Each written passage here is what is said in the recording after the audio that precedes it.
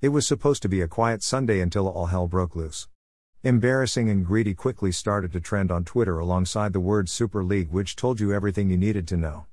The decision by 12 European clubs to announce a breakaway Super League has been widely condemned by football's governing bodies, its former and current players, and most importantly the fans, who all see this move as financially motivated and without any consideration for them. After months of secret, behind closed doors talks, 12 clubs, Manchester United, Manchester City, Arsenal, Tottenham, Chelsea, Liverpool, AC Milan, Inter Milan, Juventus, Barcelona, Real Madrid and Atletico Madrid have signed on to be founder members of this new JP Morgan-backed European Super League, ESL, which was announced late Sunday afternoon, one day before UEFA was due to announce a potentially expanded Champions League. The Big Six in England have signed on to a European Super League, much to the dismay of the FA, the Premier League and the British government.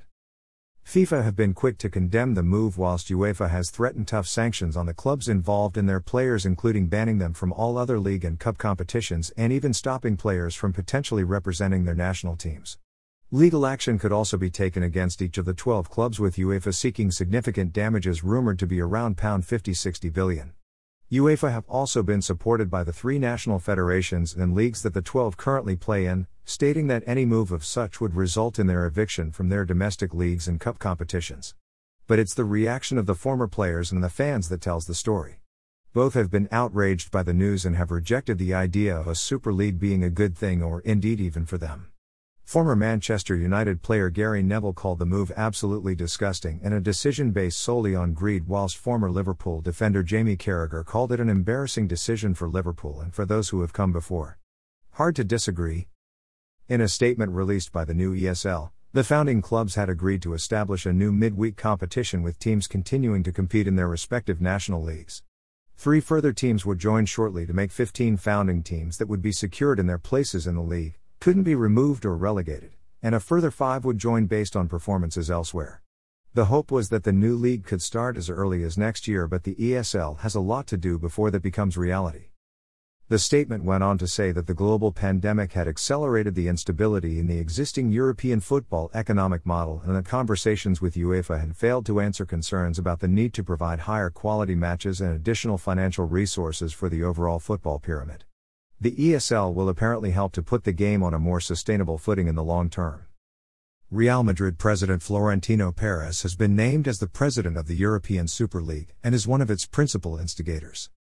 ESL vice chairman and Manchester United owner Joel Glazer was quoted in saying, "By bringing together the world's greatest clubs and players to play each other throughout the season, the Super League will open a new chapter for European football, ensuring world-class competition and facilities, and increased financial support for the wider football pyramid."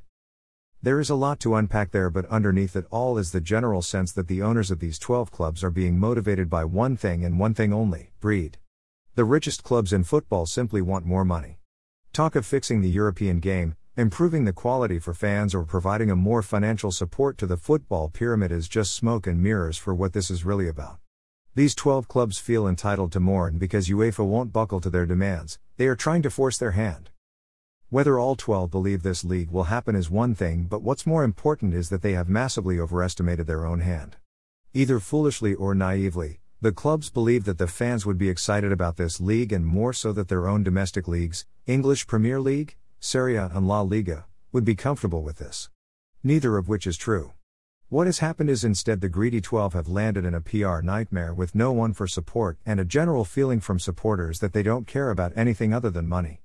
Now facing some difficult conversation, not only with FIFA and UEFA but as well with their national leagues, the European Club Association and the Players Football Association, it's fair to say that the announcement didn't quite go as planned. Former players Rio Ferdinand, Francis Benali and Robbie Savage react to the news about the proposed European Super League. The league may never happen due to a variety of reasons, and as suggested earlier, it might never have needed to happen. It could all be a ruse to get UEFA to back down and agree to the changes these 12 clubs wanted as part of a new-look Champions League: more power, preferential treatment such as annual participation regardless of performance, and above all else more money. But now, having overextended themselves and misread how much power they actually have at the wider footballing table, it might be a harder battle to win.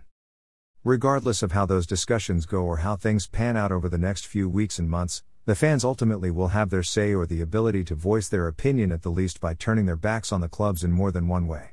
For the instigators of this new league, it's worth noting that it was supporters who helped to build these clubs up to where they are today and that they quite easily tear them apart as well, Super League or no Super League.